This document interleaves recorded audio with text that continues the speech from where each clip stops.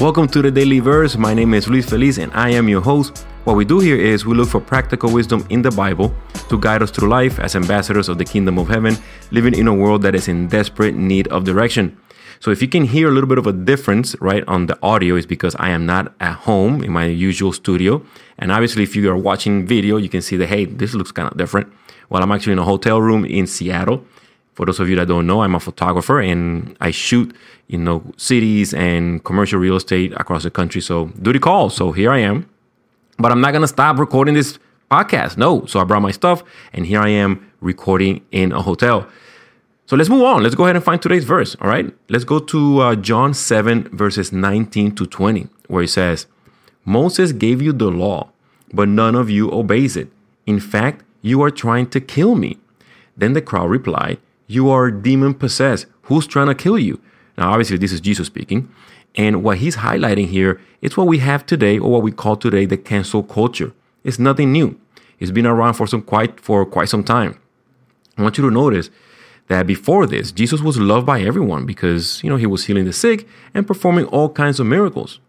However, that love very quickly disappeared and became hate the moment that Jesus pointing out that they were disobeying the law. Or in other words, that the way they were living and thinking was wrong. So now Jesus is a demon. Now he's a demon. He's no longer your boy. Now he's a demon for pointing out the wrong. That's what we call today cancel culture. Nothing new, folks.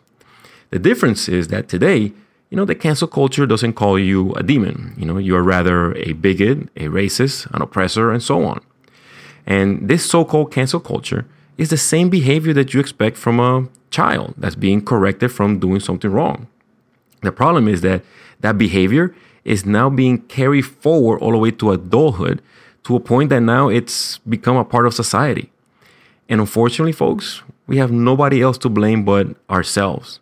If a young adult is incapable of respecting those who think there is a better way to live than theirs, that's a problem of parenting or a lack of parenting, or even what I call social media parenting, in which social media, Google, and the internet has earned more trust than parents. Satan preys on those who lack mothers and fathers. So don't be surprised if you're insulted or attacked by pointing out that there might be a better way to live. And let me tell you that the numbers do not lie. We have a generation in our hands that's more depressed, anxious, confused, and suicidal than ever before. Now, that's not a coincidence, at least not in my book. They have more options, more information than ever. Like Satan has been deceiving our world into thinking that more is always better. And let me tell you that it is extremely overwhelming to have a lot of anything, but you lack a permanent identity, direction, and purpose. And that is something that only God can provide. And the good news is that God wants to use you and me to point people to Him. God bless you. If you find this valuable, please consider subscribing, and I will see you on the next episode. God bless you. Have a good day. Bye.